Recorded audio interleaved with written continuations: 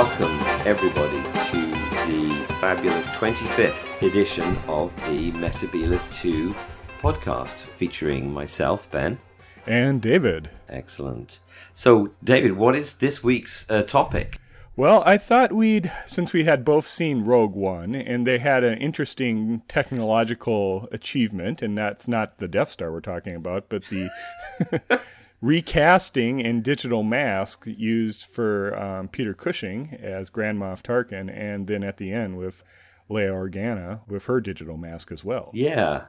First off, let's talk about if we think this is a good thing or a bad thing, and then maybe delve into what kind of impact it would have in Doctor Who. Absolutely. And I mean, first we should point out that, of course, Peter Cushing was Doctor Who. Absolutely. So potentially this would create new opportunities for new Dalek movies featuring Doctor Who himself, Peter Cushing. Yeah. The mechanoids and if they do a big screen adaptation of Doctor Who, and that's Dr.Who, versus Daleks versus the mechanoids, it's shut up and take my money time from me.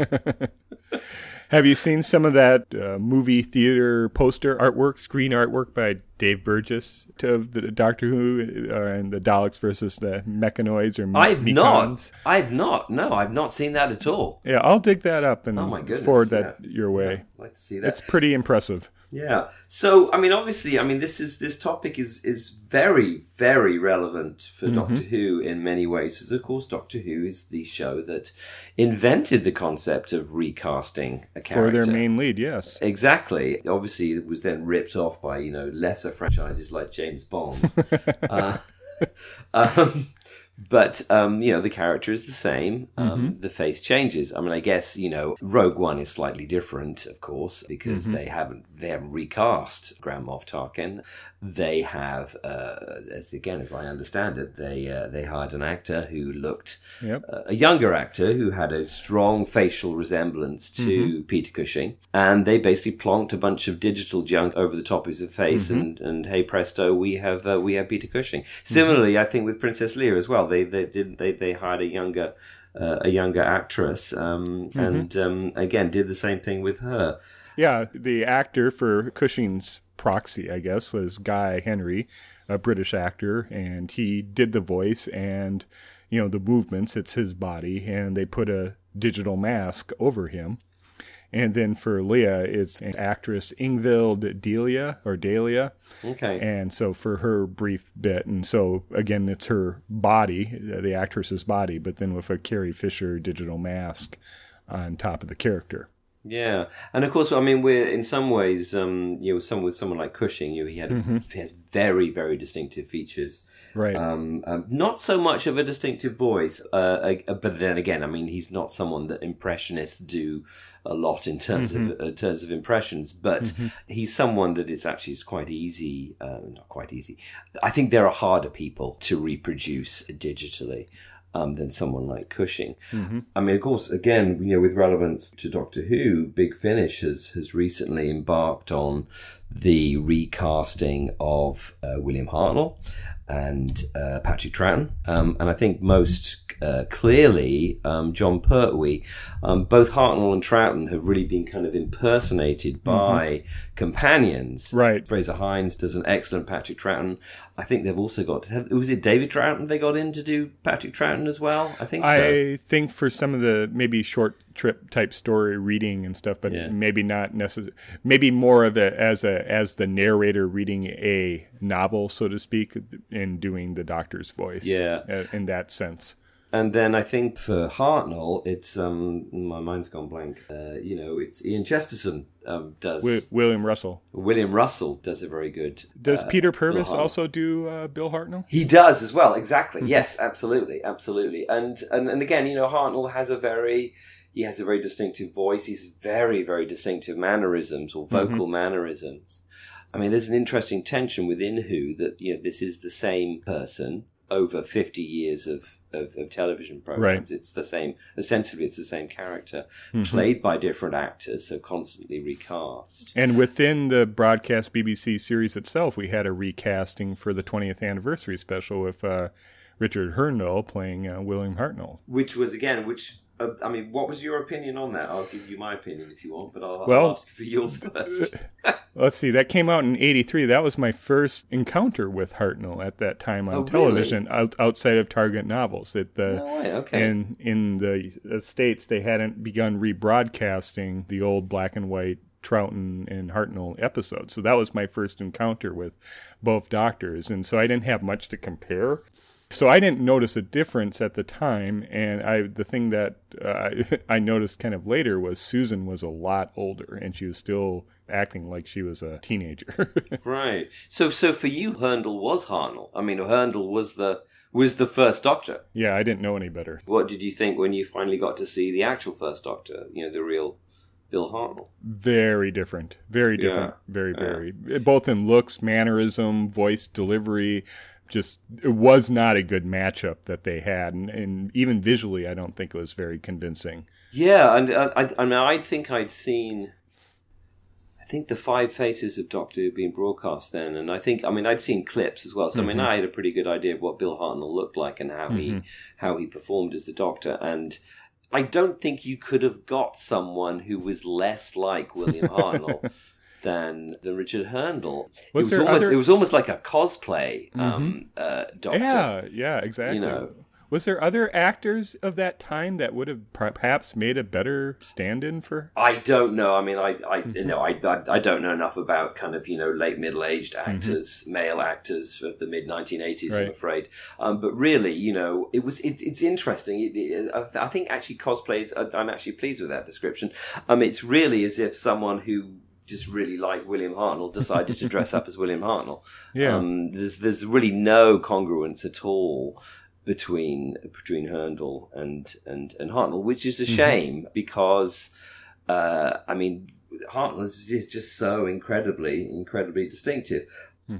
I think they did a better job, obviously, with David Bradley. And the Adventure in Space and Time. Space and Time. I was very much hoping for Robert Carlyle. Interesting. To be so out of Trainspotting. I mean Robert Carlyle, don't I? Yeah. Who is? Because the thing about Hartnell, he didn't play old men characters. No. He played kind of short, punchy, brutal army sergeants was his thing. He was like a little aggressive, a small aggressive man. I thought Bradley was too gentle. I thought Carlyle's also facial features, I think, meshes better than Bradley's. Exactly. Bradley has a big square face, where Hartnell had a pinched. I was born in the early 1900s in Britain, and I was poor when I was born, and I didn't have much food. And look at me, I'm an aggressive little guy. I think it's Hartnell originally his career ambition was to be a jockey. He's a small guy. He's a light guy. He's aggressive. There's a scrappiness to him. Exactly. Which is what made, of course, his performance as the first Doctor so extraordinary, because he became this, extraordinary avuncular uncle. That's an oxymoron. Avuncular uncle figure for the children of Great Britain, which was a complete kind of volte-face. From his previous performances, and that's what Verity Lambert saw in him, and I think was it The Sporting Life that she saw that kind of twinkle in him that he could. Yeah, and that's a great performance. I mean, that's a great movie. If listeners haven't seen that movie, very much worth tracking down this Sporting Life, Lindsay Anderson movie. So very much well worth seeing. And then in the DVD series, we have also had just a brief bit of Tom Baker being emulated by his most famous voice impersonator, John Coleshaw, from Dead Ringers, where they had Coleshaw doing a few lines of Tom Baker to restore some scenes for some extras. I think in Pyramid Mars was the main bit. Right. I mean, and again, Coleshaw does an absolutely superb Tom Baker. I mean, Tom Baker's pretty easy to imitate, to be honest, but his you really can't see the joins of John Coleshaw's Tom Baker. I mean, he obviously, the guy looks nothing like Tom Baker, because nobody looks anything like Tom Baker apart from Tom Baker. Actually, his son who lives in New Zealand, who is... No way, really? He has a son who lives in New Zealand? I didn't know that. Oh, you've been concealing this from me. It's kind of a sad sad story. Oh, So, really? Tom was married, and he was brought into his wife's family's rose business in somewhere in Britain. And Tom didn't get along well with his father-in-law. Basically, there was a divorce. And I believe he has 2 sons. One at least immigrated to New Zealand. And I'm not sure about the other one, but he totally lost contact with his family all through the 1970s, and it wasn't until later, I think until in the 1990s, did just by happenstance when I think Tom was in New Zealand recording some advertisements in the Doctor character for some retirement plan in New Zealand. Right. We can talk about this later, but we can. Yeah, no, it's interesting. Yeah, but I'll have to look it up. But he has, I believe, 2 sons, and one of his sons looks a lot like his dad. Well, I mean, in some ways that's not surprising because he has incredibly distinctive features. I mean, this is actually, let's segue back into kind of Big Finish. I mean, I follow who's Pertwee's son? He's Sean Batman. Sean Pertwee. Sean Pertwee, yeah, exactly. So I follow Sean Pertwee on Instagram, and last Halloween, Sean Pertwee cosplayed as his father. Yes. And it was absolutely, I mean, again, you couldn't see the joints. He looked exactly like Sean Pertwee. Obviously, he kind of boofed up his hair, velvet jacket, Jimi Hendrix shirt. The pose. The pose. And yeah, it's Sean Pertwee. So again, I don't think Sean is ever going to be his dad, but he might be. You never know. Wasn't there something like there was some kind of scheduling problem that he was going to stand in for his dad in one of the I think it was for The Magician's Apprentice or The Witch's Familiar, really? that scene where you had the doctor, where Misty was talking about the doctor, and it was like black and white, and you kind of saw in the shapes of or the outlines of various doctors in the past. If it wasn't for a scheduling conflict, that Sean Pertwee was going to play his father in those outtakes. Interesting. I didn't know that. Yeah, because he's Alfred the butler in Gotham, and so he's practicing playing a kind of older person who's sort of mysteriously in charge of everything. So you never know. Of course, it's Tim Treloar who is now the voice of the Third Doctor for Big Finish, and he does a pretty good job. I have the series 1. I've only actually unfortunately had time to listen to one of them, but he's pretty convincing. I mean, he has the kind of, he doesn't attempt to kind of imitate the voice, but he does work on the kind of vocal tics, and the scripts are very accurate. I mean, well, that's a hallmark of Big Finish. Their scripts are wonderful. Exactly, and I think, and in some ways, it's kind of easier because, as far as I know, Pertwee basically read out his scripts like exactly as written. Of course, unlike Patrick Troughton, who basically kind of made everything up as he went along. But yeah, it's pretty convincing. I mean, what of course is interesting about those new Third Doctor adventures is that you have all the other actors, so Katie Manning, etc., are all then doing impressions of themselves when they were younger, which is interesting because, unfortunately, fortunately, because Katie Manning acts a lot for Big Finish and she's a fabulous actress, we kind of all know what Katie Manning sounds like nowadays, and her doing like kind of a little girl voice is a little bit jarring and doesn't fully work for me. Yeah, it's hard to hear her and think back of Jo from the early 70s. Yeah. It's a little too cutesy, if anything. It is. I mean, yeah, and I think Jo's a far stronger character than, I'm sure, hopefully someone's directing her properly, but, she's not really as cutesy as everyone remembers her, in my opinion. She's a lot more of a stronger character. Very strong-willed. Yeah, and I think Katie could do could put more punch into her performance. But it's the voice. I'm not sure that as talented as Katie Manning is, it's very hard to do the same voice week by week. And especially, I couldn't imitate myself at age 18 very well. No. That's interesting. Yeah, I'm trying to think what I would have sounded like age 18. I guess thankfully there are very few recordings of me when I was 18, so I've got nothing to base we it can't dig into the podcast archives and listen back to the podcast we were doing like decades ago. Yeah, it was analog and cassette. Exactly. I actually do have cassettes somewhere of myself when I was 18. But I've got nowhere to play them nowadays. So. Thinking more about Rogue One, there's another instance of kind of masking, of course, and of recasting a character as Davros. Yes. Where there's a literal remasking of the character when the original actor who played Davros was unable to replay the part in Destiny of the Daleks. Yeah, Michael Wisher was unavailable, so they reused his mask, and it was a one-off Davros, because it wasn't a very successful portrayal. No. I think in that, to be fair to the actor, whose name obviously now completely escapes me, he was trying to act under a mask that was designed to go over the face of someone completely different. And in a story that just lacked any sense at all. Yeah, despite our love of the Movellans, which we were expressing last week, and it's more of an ironic love, to be honest, Movellans. We don't actually love you, we love you ironically. Destiny's pretty much pants. So they never asked David Gooderson back as Davros, or did they? No, they didn't. Did they? I don't believe so, because it was Terry Malloy after that. Terry Malloy's the man now. I think we've already discussed on the podcast how the terrible dichotomy of Davros, in that really he should have only been in a one-off. But when they did bring him back with Terry Malloy is just an amazing actor and really kind of brought the character to life. So who knows what we should do about Davros now. And now in 21st Century Who, Julian Bleach does a fabulous job too. Yeah, and I don't, we don't really see people complain that, it's Michael Wisher should be Davros, and it's, it's an affront to his memory to recast him.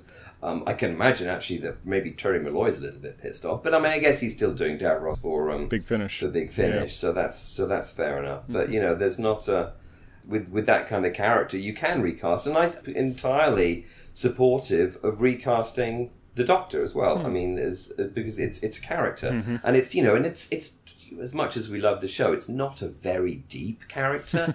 Really, you're not recasting, I don't know, Hamlet or someone. Well, I think that's where we get into problems, too, with Doctor Who, is thinking that it's more deep than it actually is. And all this backstory of the Doctor and adding these layers of the onion and depth. And I'm not sure that serves the character very well. I think the air of mystery is much better when we don't know that Clara was in a barn on Gallifrey grabbing the Doctor, young boy Doctor, by his legs or ankles.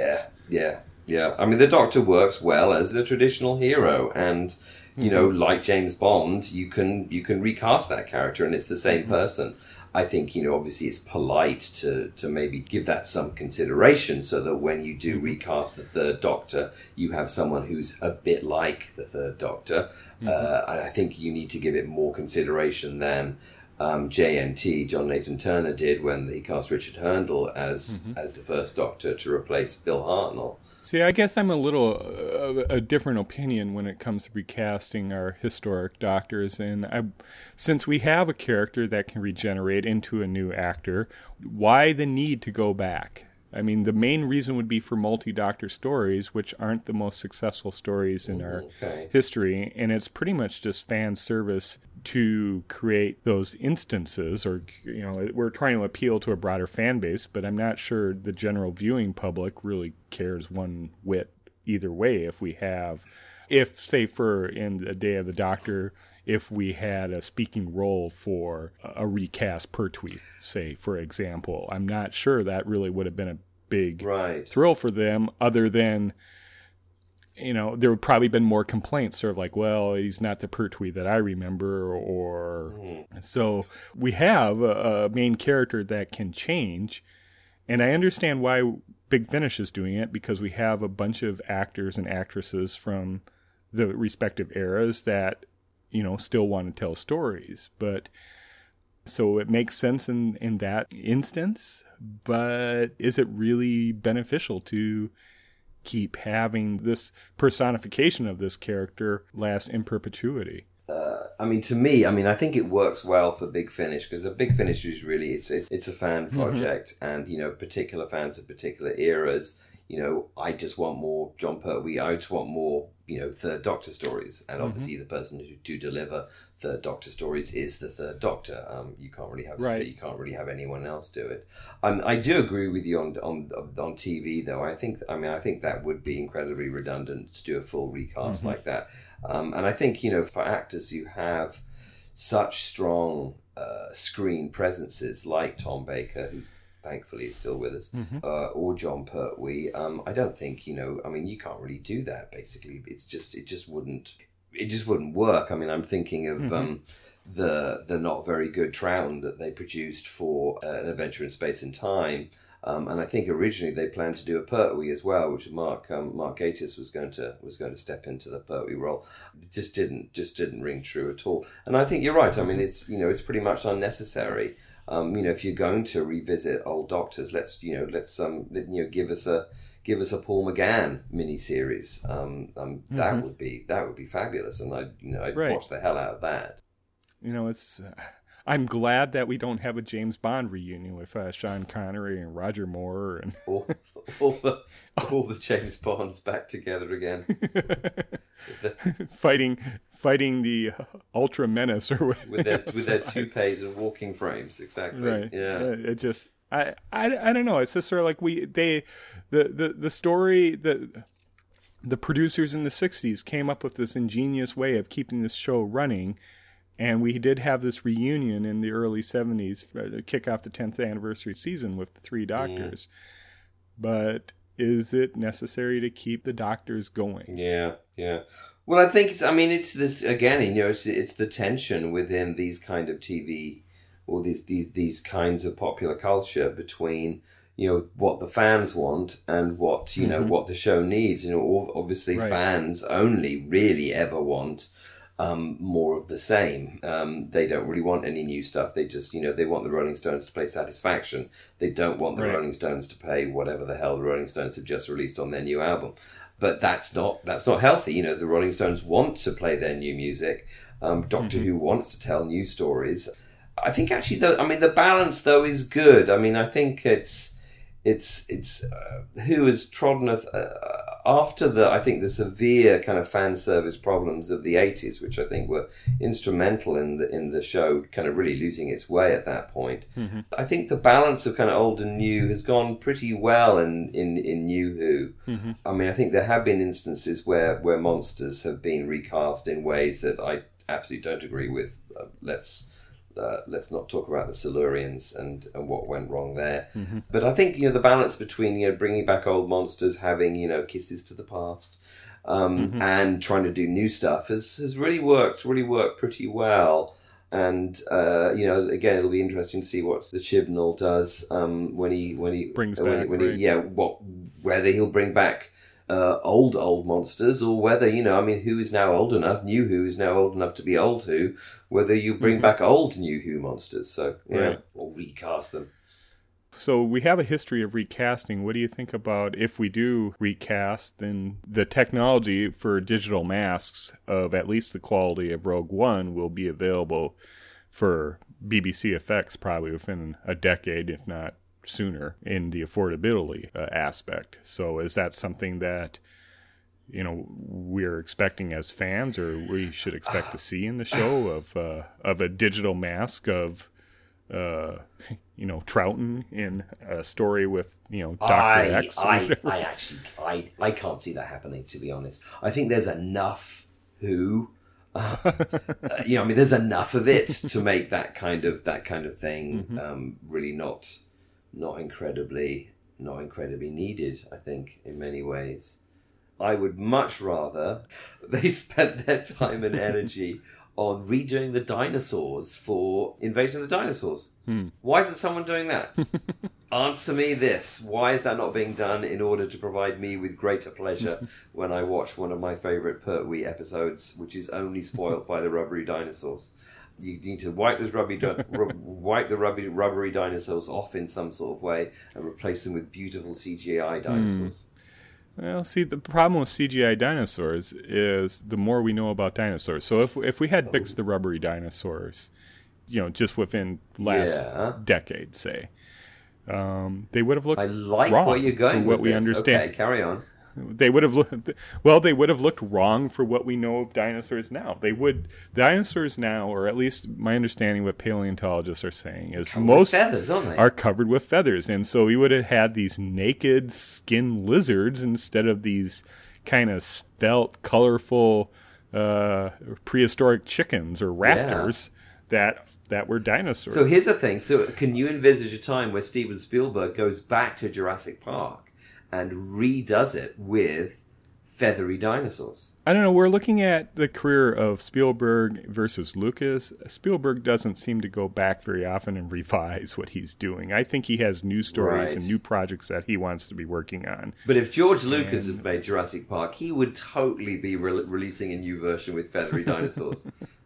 He really would. And that would be so funny because it would be such a waste of everyone's time, including his. So I guess I'm in favor of the rubbery ones. Moving forward, and they're of their time. Yeah, and the story is of their time, and the values and the message. Malcolm Hulke's story is of its time, of the early 1970s. You're right. Of course. I'm going to have to agree with you, but still, I would like to at least have the option button on my DVD to have some CGI ones leaping around. And it's kind of my same feeling about Power of the Daleks. As wonderful as it is to see moving images, it's really not the same as watching, and especially with Troughton, it's not the same of watching Troughton's actual performance.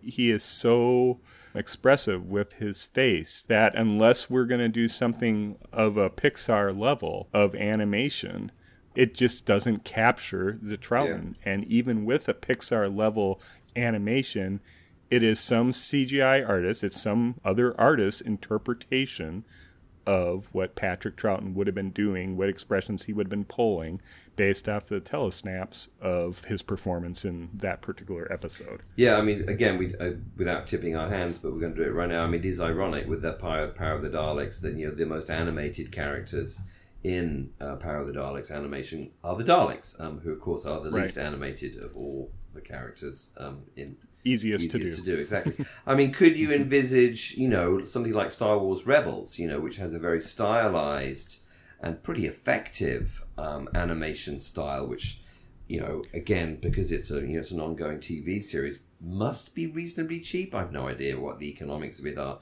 I mean, could one imagine? I mean, would you be happy if they applied that kind of style to redoing animating Who soundtracks? Missing episodes? I would think. I mean, you've seen Star Wars Rebels, right? If enough of it to know what you're talking about. Enough of it not to want to watch anymore. Yes, it's not. I am not the demographic that Star Wars Rebels is aimed for. No, but neither am I. Yes. If the Doctor Who universe was going to go in that direction, I would like to see new stories. And if they wanted to do, in that instance, a multi-Doctor type story, then they would cast a voice actor to impersonate a particular Doctor. So it would be actor playing a role in that case. And sure, why not? But I don't know if the cartoon direction is the best for Doctor Who. I'm saying that we have a live action BBC series coming up in the spring, and would a cartoon Doctor Who been really good in the wilderness years of the 1990s? Perhaps. Or looking at it now, it might have been very, very dated. I mean, the Star Trek animated series is not known for its prestigious animation. They had different actors voicing the characters. They did. I think it would be very similar to something like that, honestly, if we were to do anything now. And of course, sorry, carry on. No, I guess, and with there seems to be a growing sensitivity of trying to make things fit within a Who canon. I think would be very limited in storytelling if, say, we're going to revisit the Troughton years and have X number of these companions and this doctor, and we couldn't change anything in the future. We couldn't really, it'd be straitjacketed, and it would be rhymes or echoes of, Troughton's run, but would they necessarily be very good stories, or just riffing off the same thing? I like new things. I like new ideas. I like moving the program in a new direction. I don't necessarily like revisiting the past or clinging on to the past in a very conservative way, and reviving a tradition. Or living in a tradition. Yeah, I guess to kind of play devil's advocate and sort of put the opposite point of view a little bit. I think one of the interesting things about Who is it is a very much an unchanging show. That and I think this is what Moffat, I think particularly has struggled with, and is in some ways I think failed a little bit. Is the character doesn't grow or change. Right. The Doctor there is a crisis, there is a problem that he then resolves, and then goes away, and then finds another crisis to resolve. He doesn't learn, he doesn't change, and I think the various cycles of kind of Moffat-induced doctoral change over the past 6 years or so, however long Moffat's been doing it, haven't really worked for me, because essentially the character's always got to come back to the same place where it started. It's a sitcom syndrome. Yeah, you have to reset every time. Right. And of course, RTD had a lot of problems with that, was endlessly having to reset the universe in various ways. And Moffat, again, reset the universe completely with the whole crack thing, because, the changes that that had been written into the show to provide bigger bangs for our buck in terms of plot were kind of unsustainable over time. The Daleks can only invade the Earth so many times before someone starts to notice that the Daleks are invading the Earth a lot. At least in contemporary time. Yes, exactly. In contemporary times, if you drag the Earth over to the other side of the galaxy, someone's going to remember that in the future. And of course, the classic example of that is the kind of Silurians, which again, I think Moffat kind of failed to kind of retcon those into a satisfactory way. Like, well, why don't we have any Silurians in the future? Well, I think the Silurians would have been better off as a one-off. I agree. And with the Brigadier sealing them underneath the moorlands in the caves, and that was the end of them. But it's a tiredness, or it's a lack of imagination, or it's clamoring to fan memories, or just being fans in charge of the show, that they want to bring back the thing that they loved, they really liked from their childhood, or something that really resonated with them, and try to do something with it again. And I'm not sure reruns or redos work very well. Yeah. I think you're right, but I think there is an intrinsic problem with the show as a whole, which is the main character does not grow. But now I'm going to do the opposite side of that. One of the most irritating things about certainly contemporary movies in a kind of a popular sense is the popular culture movies is this the character arc where the character has to change and grow over the course of the series, and it's just like, why does this have to happen? Why do they have to change? And and actually, the kind of unchangingness of the Doctor kind of certainly appeals to my kind of conservative side. Well, if we look at the Hartnell era, at least his travels with Barbara and Ian, the Doctor really does change. If you look at who he was, an unearthly child, and just his behavior in that first episode compared to his behavior even at the end of the massacre, or when as he moved into the end of season 4, or just his relationship with Vicky, he is a changed individual. He is much less in it for himself. He's more looking out for others. He's less calculating. He's less fearful. He has changed. Barbara especially has had a huge impact on the character of the Doctor. The problem, I think, is that this change happened within the first 2 years of this program, or the first few years of the program. And then once the original companions go, we already know who the Doctor is. The Doctor and the TARDIS are the thing that carries the series from regeneration to regeneration. The Doctor is our known quantity. The mysterious part is all these new companions all the time that we meet. Which, of course, is the genius of Russell T Davies when he redoes New Who as the story of Rose rather than the story of the Doctor. And, you know, he absolutely understood that that's how the show should function. Of course, you know, it's very, very difficult to keep, you know, and certainly in a hugely fast-paced and very, very complex and very important television show, it's very, very difficult to keep on point with that concept, which I think was, again, one of the geniuses of RTD to really bring to the front that the show is about the companions, not really about the Doctor. And I think there's a lot of the backlash against the Billie Piper portrayal of Rose with the focus on her. I think that was what a lot of the backlash was, and the dislike of Rose as a character was that the story really wasn't about Doctor Who anymore. It was the Doctor showing Rose the universe. Right.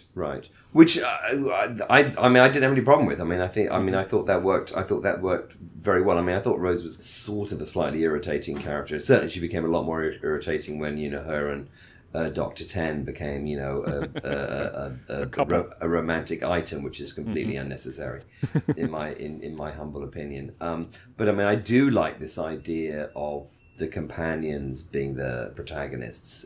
Is that the right use of the word protagonist? Yeah. Anyway, the companions being the protagonists, which again, I mean, in some ways, I mean, it brings you all the way back to Hartnell again. You know, where, you know, Barbara and Ian were the originally the kind of, you know, the drivers of the plot. And the Doctor was the kind of crazy, mysterious, you know, thing that they were having to deal with, rather than the main character. Yeah, Sue Perryman of the Wife in Space fame coined or came up with a phrase that they should have called the original series Ian instead of Doctor Who. If only Ian. Oh, Sue, the Wife in Space. We love her so much. She speaks so much truth. If only they had called it Ian. Again, I would watch the hell out of a show called Ian. I really would, especially if it had William Russell like smoking a pipe, like that picture of him playing Sir Lancelot. Yeah, absolutely. Yeah. Ian. Ian, the show. So are we in favor of digital mask? Have we touched much on the digital masks at all? I think I think it worked okay in Rogue One. I am not particularly in favor of it. I think it cost them a lot of money, and it cost them kind of, you know, years of work. I think they said 16 months to do Tarkin. Yeah. I mean, again, you know, they kind of had to, because, you know, Tarkin is a main character in that plot, in that movie. You know, he's the guy who's building a Death Star. Like, they could have had him, you know, like, what's that ridiculous sitcom? You could have had him like Home Improvement, kind of, you know, like hiding behind the fence, and you can only see the top of his head. Or maybe like the parents in Peanuts, like just like a big booming voice. They could have done all those. That was all potentially how they could have handled the character. Could they have just done a simple recast with makeup and prosthetics or whatever to make Guy Henry or whomever they casted look as convincing as Tarkin as they could have done? I mean, I think they could have done a better job with Princess Leia, who I actually thought, like, blimey, what's that orange doing with, like, a wig on at the end of the show? It didn't really convince me at all.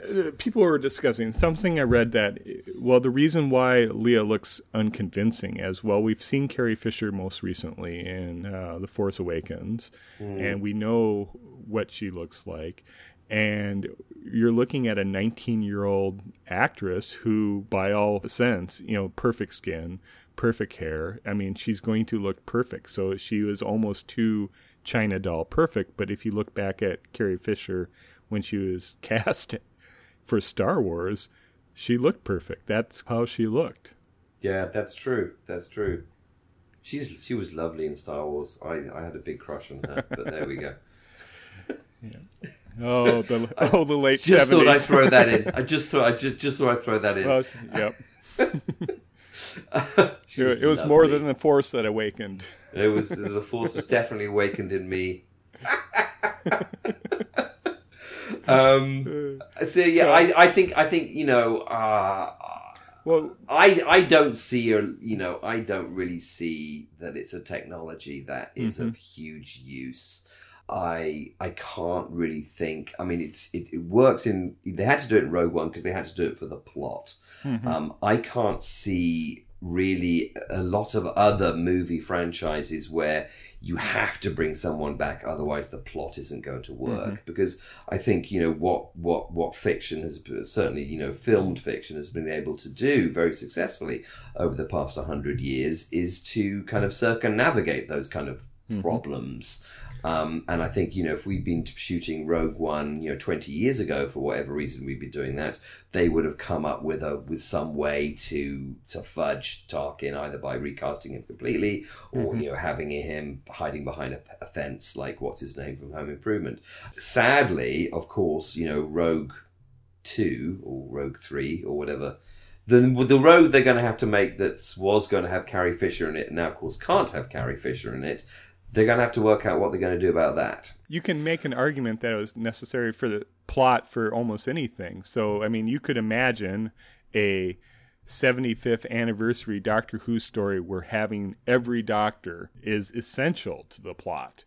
It's up to the writer to work around those constraints. And if that constraint isn't there for him or her, the writer is going to... use the tools in his or her toolbox. Yeah. If he or she has available all the doctors, then someone is going to write a story that it's essential that all the doctors appear on the screen. I mean, I think, I suppose, computing power increases, blah, blah, blah, exponentially, blah, blah, blah, blah, blah. We may be able to digitally recreate anybody. I think everybody thinks that would be a stupid idea, don't they? I mean, I hope so. I mean, I can't think of any actor... I don't know, Audrey Hepburn or someone, Steve McQueen. Why would you want to see a movie with Steve McQueen in it? Because by the time that kind of technology is fully available, no one really cares about Steve McQueen anymore. So right, I see it as a stagnation of culture if we just recast or digitally skin contemporary actors to look like their predecessors. Yeah. And if John Colshaw aside, if we needed Tom Baker's voice for something, didn't he do the BT text messages where he did every sound in the English language? And I imagine if those files were still available with future sound processing, they could make it sound more and more natural, and you'd have Tom Baker in a Tom Baker voice digitally recreated in a Tom Baker CGI body, acting out. And it's, I don't know. It's just, why? Yeah. Why do it? Why not tell a new story with a new actor? Yeah. It's sort of, I'm reminded of the recasting that they did with K9 with David Brierley instead of John Leeson. It's sort of like, why not just write K9 out? Yeah. Why keep him around? You have a different actor. Sure, it's a tin dog and it's just a voiced performance anyways, but why? Why do it? Though I have to say, David, having spent the last couple of days, with my jaw on the floor about the incoming administration for the United States, the world of the future is starting not to make a huge amount of sense to me. So you and I saying, why? Maybe 20 years from now, when thankfully I'll be dead or something, people will think that it's a good idea. But I'll have to say here and now, they will be wrong if they think it's a good idea. Well, do you think, it harkens back to some of our earlier conversations of Doctor Who being a conservative or a more liberal show. Do you think this is a conservative viewpoint of why bring back doctors, or do you think it's a more of a liberal viewpoint of why bring them back and cast new actors? I'm trying to wonder if this is a old geezer reactionary approach, or is it a young artistic approach. It's an interesting, if you couch it in those terms, it's an interesting kind of, self-contradictory kind of dialectic, is that, that we're conservative old geezers, but we don't want the show to come back exactly as it used to be. Right. But one can imagine like younger, cooler people who really like new technology. Oh, it'd be really cool to bring back Patrick Troughton looking exactly like Patrick Troughton. But then I can't actually see them wanting to do that, if you see what I mean. Right. So, maybe they want to bring back David Tennant. Yeah. It probably would be David Tennant, wouldn't it? In which case we literally wouldn't care. In that way, or digitally wipe out, which would be a shame because I think he's a wonderful actor and I love him. Digitally wipe out John Hurt, and replace him with Eccleston. Eccleston didn't want to be in the 50th anniversary. Well, too bad. You're in it now, Eccleston, as a digital mask. Right. You can envision a time where BBC tries to assert its copyright of a visual representation of the Doctor, say the Ninth Doctor, and saying, well, look, if you want to act in it, we can do a digital representation of you. We own the image of the Ninth Doctor. We own the character. Yeah, exactly. Character and the costume, the depiction, and we are going to recreate that through computers and replicate actors to tell the story that we want. Yeah. Yeah. But I mean, there are some, there's that wretched remake of Dad's Army that they did in Britain, where they recast all those characters, obviously because they're all dead apart from Ian Lavender. They recast all the characters. I'm just thinking, there's a new Blade Runner coming out with. Well, isn't Harrison Ford in it too? He's in it, but it's like, well, Blade Runner. I mean, I like, Blade Runner is pretty much a perfect story. It has a beginning, it has a middle, and it has a very good end. Like, why do we need more of it? It's. I mean, I am being a conservative, like boring old geezer. Well, it's my kind of reaction to Star Wars. Why do we really need more of Star Wars? The whole reason Star Wars came into being is because Lucas couldn't get his hands on a certain sci-fi franchise. Oh, really? Oh, is that the case? I didn't know that. So he came up with his own. Well, the reason why we're getting more Star Wars is because Disney doesn't have a Marvel or a DC to do kind of endless Avengers movies or Bat movies involving Batman and other Bat things. It's Disney's world. It's their franchise world where they want to churn out a movie a year until we're dead. Well, as long as there's butts in the seats, both you and I saw Rogue One, so we did. It's our fault. It's all part of the plan. Yeah. I'll have to. Yeah, I would I go and see a sequel to Rogue One? I'm not. I don't think there can be. It's called Star Wars. We've already seen it. Yeah. Huh. Interesting. Anyway, yeah, I don't know. I mean, I don't know whether I'll actually go and see the next Star Wars movie when it comes out. Yeah, I skipped The Force Awakens, and I saw Rogue One mainly. I wish I'd skipped The Force Awakens because I didn't really enjoy it that much. It's like, it was exactly the same as just a normal Star Wars movie. We got to destroy a big thing that has a thing that's easy to destroy in it. Yeah. Right. Anyway, yeah, it's nonsense. Nonsense. It's all stuff and nonsense. Chesterton. Oh, goodness. All right, well, I think we've beaten this one to death. Yeah. Any closing remarks or final observations? Oh, the one thing I was going to... I hope death comes... Death cannot come too soon for me. The one thing that... there was, I think, an ABC News special on Tarkin, and they used a life mask that they took of Peter Cushing to aid their reproduction, or the digital mask of them. And it reminded me of the time we were talking about Face of Evil and how the Tom Baker statue in the mountain, or the did carved not out look mountain, very realistic because it was from a life mask. Exactly. And I'm wondering if by using the life mask, that's how there's many people are saying the Tarkin did not seem or look right to them. And I'm wondering if it was because they took it from a life mask, and a life mask is kind of dead.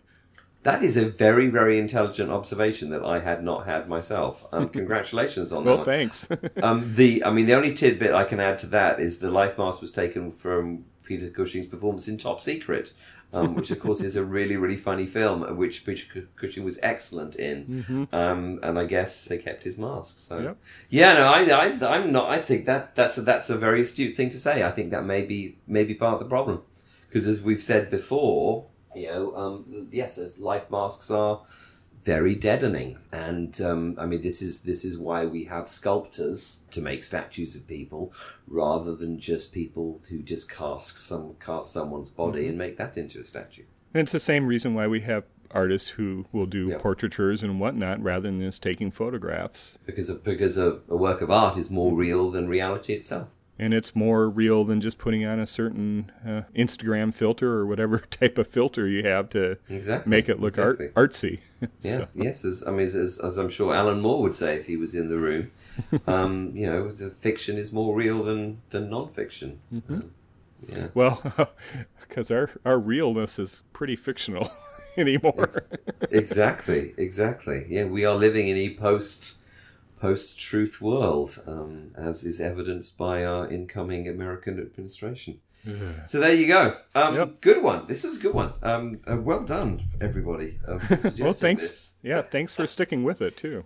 Yeah, if you've only just joined us, this was a podcast that was well worth listening to. So you need to rewind back to the beginning again and listen to it all over again. Okay.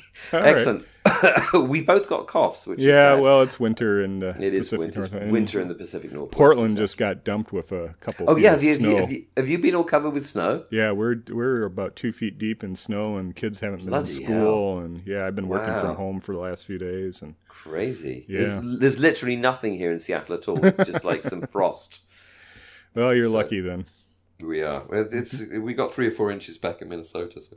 Yeah. Anyway, we need to close the podcast. Yes, this is completely irrelevant.